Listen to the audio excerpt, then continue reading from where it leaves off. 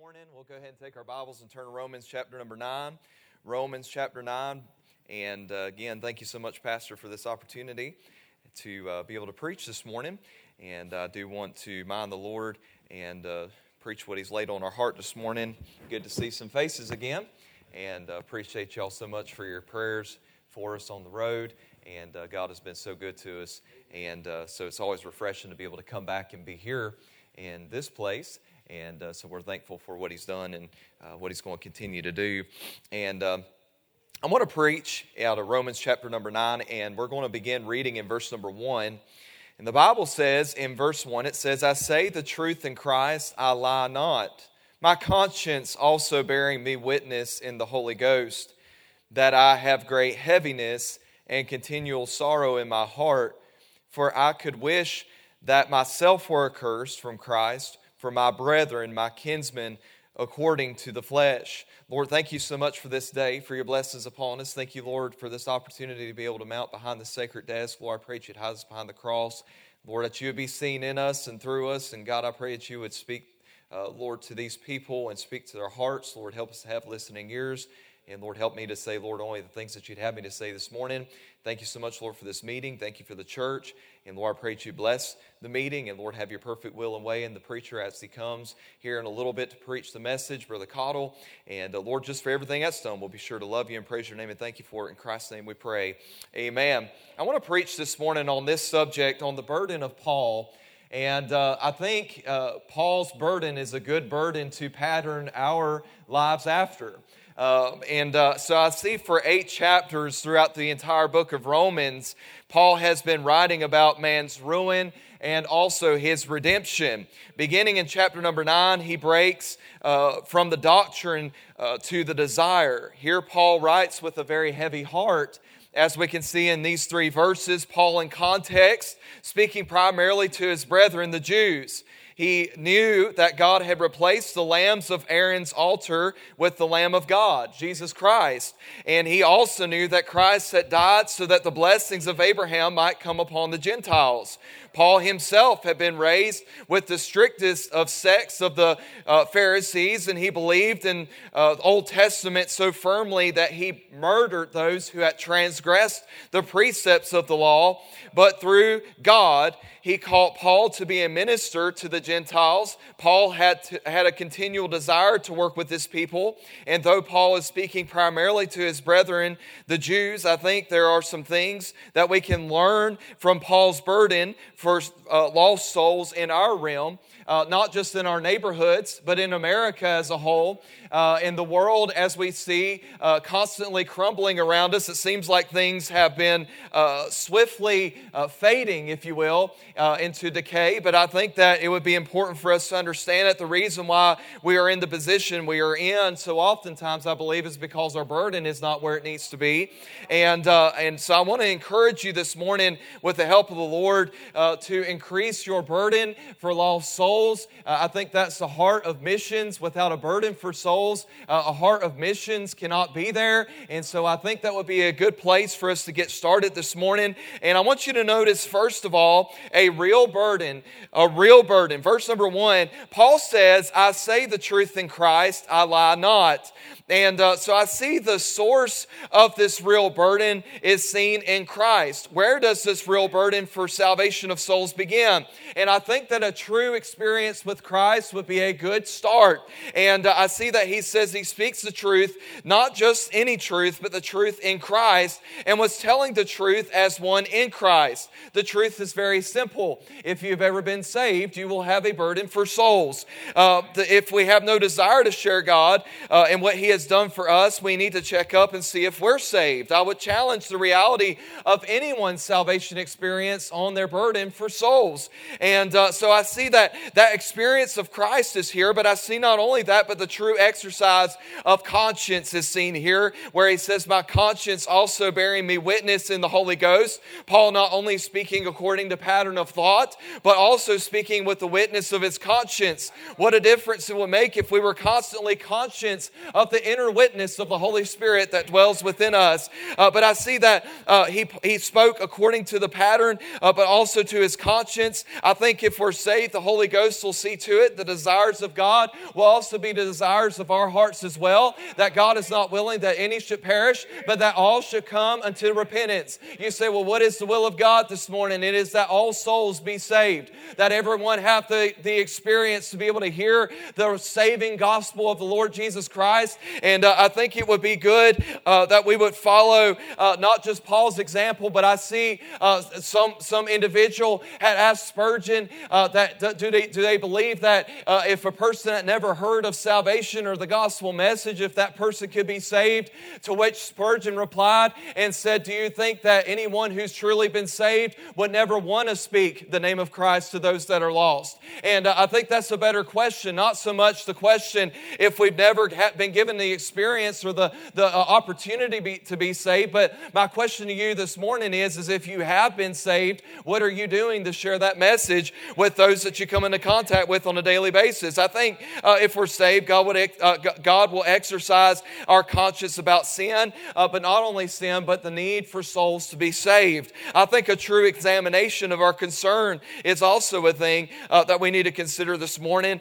He says, I have great heaviness and continual sorrow in my heart. And so I see the source of this real burden is in the knowledge and the experience of the Lord Jesus Christ dwelling in our hearts and our lives. But I think the supply of this real burden is, where does the desire to win souls come from? The real compulsion is seen in 1 Corinthians 9, verse 16. For the necessity is laid upon me, yea, woe is unto me if I preach not the gospel.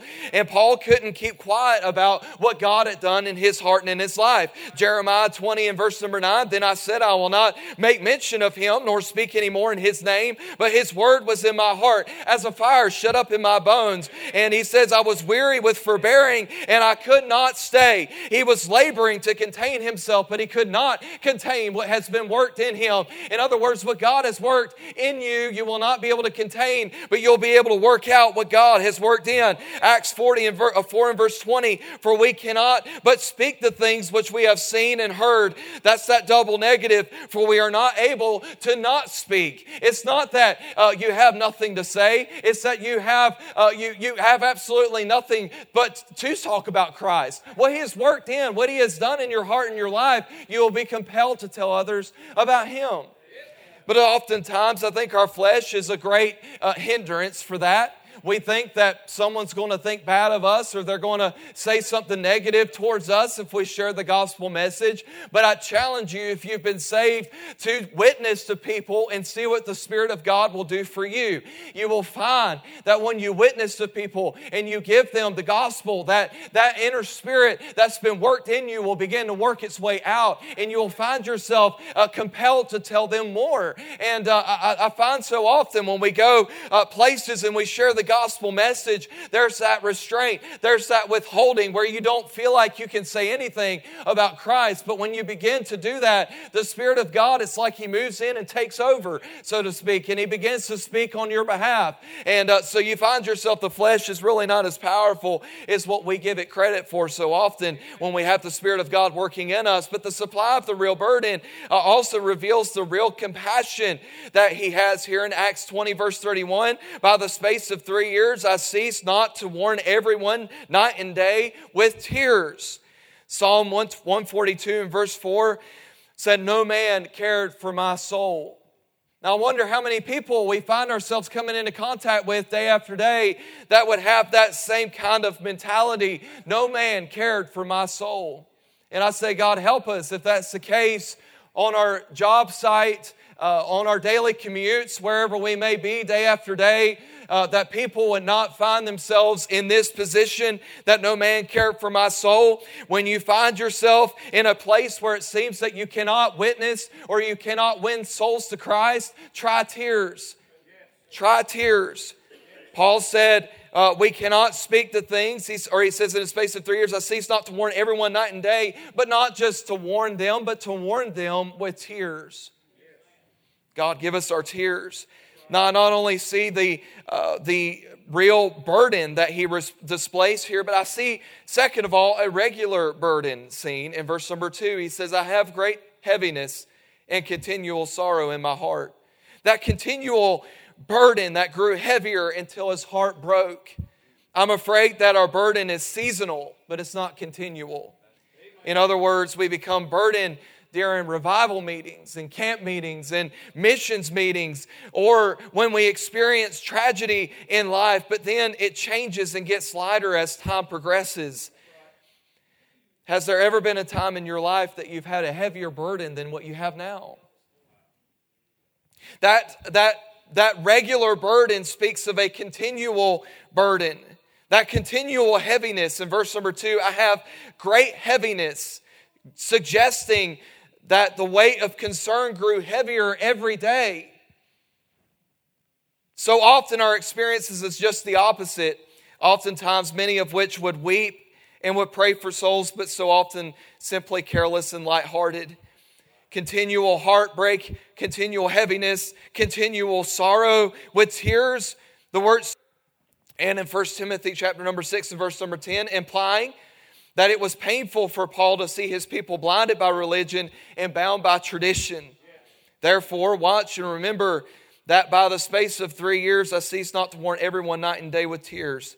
Christ-like heartbreak is also seen.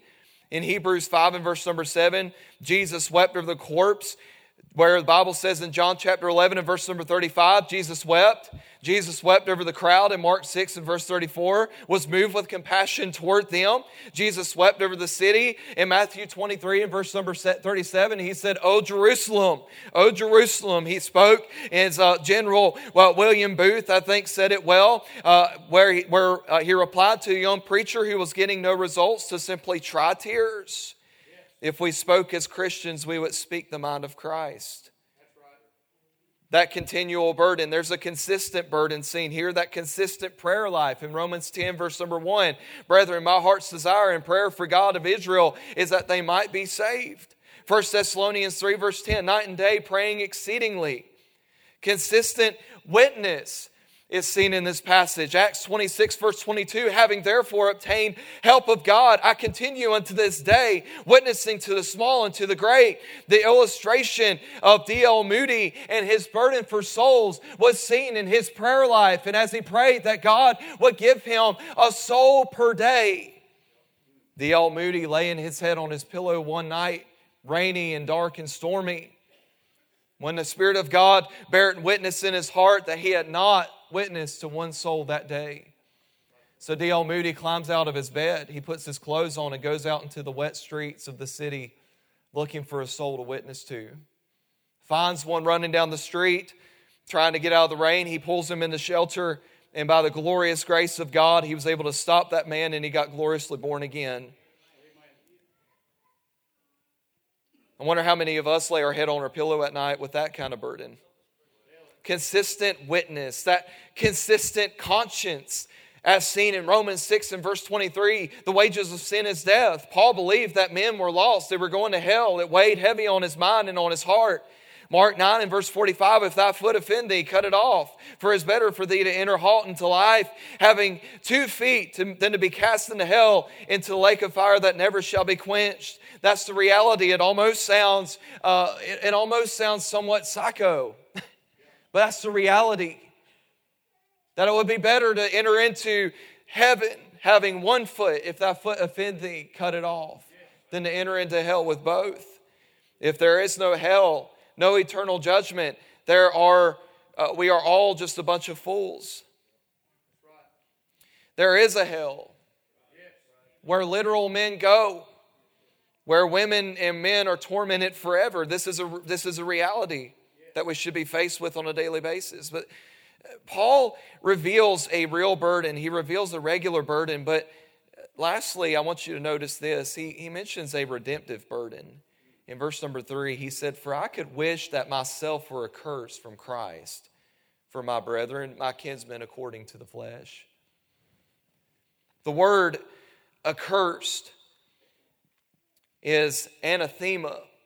Paul simply saying that he was willing to be severed and separated from Christ and to spend eternity in hell if that's what it took to get his people saved.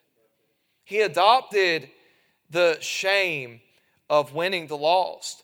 To those Jews who were blind, they were boastful, they were bitter, Some of them had beaten Paul. They had stoned him, nearly killed him for his belief in the Lord Jesus Christ. The one thing that he had once done, he finds himself receiving the same condemnation from his brethren. But because he understood their condemnation, it gave him the same burden that Christ had. Paul identified with them. My brethren, my kinsmen, according to the flesh. Paul was simply saying, I used to be like that, but God saved me. He adopted the shame of winning the lost. He accepted the sacrifice of winning the lost. He said, for I could wish that myself were accursed from Christ for my brethren. Paul was prepared to go to hell if it meant his brethren in the flesh could be saved. But don't be critical of Paul. Paul was so in love with lost people that he loses all sense of reason and logic. And his heart breaks out of his words, I would be willing to go to hell to reach my brethren. The Jews had a remarkable training in their scriptures. Almost immediately, they would have been forced to hear out of the words of Moses, another man in history who had asked God to destroy him to save his own people. Paul and Moses were the only two people that we have an account in the Bible who was honestly prepared to ask God to send them to hell if only others could be saved. The thing that Moses and Paul had prayed could not be theirs. Neither of them could be the Savior of men because they were just simply men themselves. Both Paul and Moses understood the exceeding evilness of sin. Both knew that nothing could atone sin except the removal of sin by placing a substitution for sin. Galatians chapter 3 and verse number 10, I think is a good sum up. You don't have to turn there. I'll just read this. Verse number 10 says, for as many as are of the works of the law under the curse, for it is written, cursed is everyone that continueth not in all things which are written in the book of the law to do them. But that no man is justified by the law in the sight of God, it is evident, for the just shall live by faith. And the law is not of faith, but the man that doeth them shall live in them. But verse 13 says, Christ hath redeemed us from the curse of the law, being made a curse for us. For it is written, cursed is everyone that hangeth on a tree. Never forget who you are, or who you have been, and what you may be by the grace of God. Calvary shows us that there was a cost, that there was a price, there was an expense, and he had to bleed to bless. Now I wonder what kind of a burden a man would have that he would rise to the level of Christianity unlike any man has ever seen before. An extent of Christ-likeness that he was able to be so much like Christ, he was willing to be made a substitute for his own brethren. That's the level of Christianity I myself, and I dare say anyone else in this building, has not reached. Where you're able to grant such a burden for souls that if it was possible, and we all know we're not because we're all men, just like anyone else. Even the high priest, when he would go in and he would offer the sacrifice for the sins of those people on that Day of Atonement, and would go into that Holy of Holies and would sprinkle that blood upon the mercy seat, that he himself had to offer up blood for his own sins.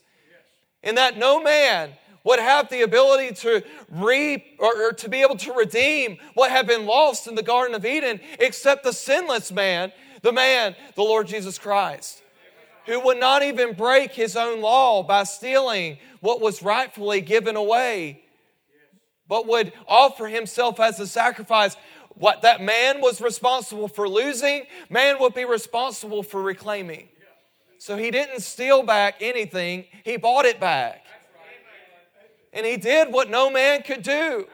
But for us to have the same kind of burden the same kind of mentality that Paul had, that he was saying that I myself, if I could be made a curse and could be placed in the same position as the Lord Jesus Christ, I would do that just to see my brethren saved. But I can't. God give us a burden like that. God give us a burden where we were able to lay aside self-interest, our self-desires, our toys, all the things that we ever wanted, the things that we would ever desire, just to simply see a soul saved. That redemptive burden that Paul had, where he said, if I could simply be made accursed, then if that's what it takes to see you saved, I'd do it. I think Paul understood the grip. I think Paul understood the reality of what these brethren that he was speaking of was in. I think so oftentimes we find ourselves being saved, and that's all great and that's all wonderful. And we go through the honeymoon stage of salvation where we're rejoicing in the newness of our walk with the Lord Jesus Christ. And then we immediately want to see our brethren saved. There was a pastor who was preaching a missions conference that we were just in, and he was talking about how after God had drastically transformed and changed his life, that the very first thing that he could utter out of his mouth after he had been saved was simply this: I'll pray that my wife could be saved as well.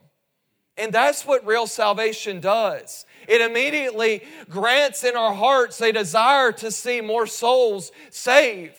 That burden becomes a reality because we had once been enlightened by conviction and been able to see our sinful condition, our sinful state, and understand and realize that it was only by the good grace of God that we were able to come to a place of repentance out of our sinful state. And we also can look at our lost brethren and we don't look down on them. We simply say, if I could be made a curse to simply see you saved, but I can't, because I'm sinful man, just simply saved by the good grace of God. But I know a man in heaven that is seated at the right hand of the Father. I can't, but He did. Thank God He paid the price that no man could pay. He paid the debt that I could not pay. And because I cannot, thank God He did. And we have something to offer them. We tell them that if I could, I would, but I can't. But Jesus can. Jesus can save. I wonder this morning, what is it costing us? He anticipated the satisfaction of winning souls. I think what's the entire motive, the whole drive behind Paul's ability to be able to withstand the beatings, the mockings, the brutality, everything that he faced. Number one, understanding and realizing that there was one who had already went before him, who had paid it all, and all to him he owed. But I think the anticipation and that travail in his heart, that great heaviness and continual sorrow in his heart, was that travail for the birth of new babes in Christ.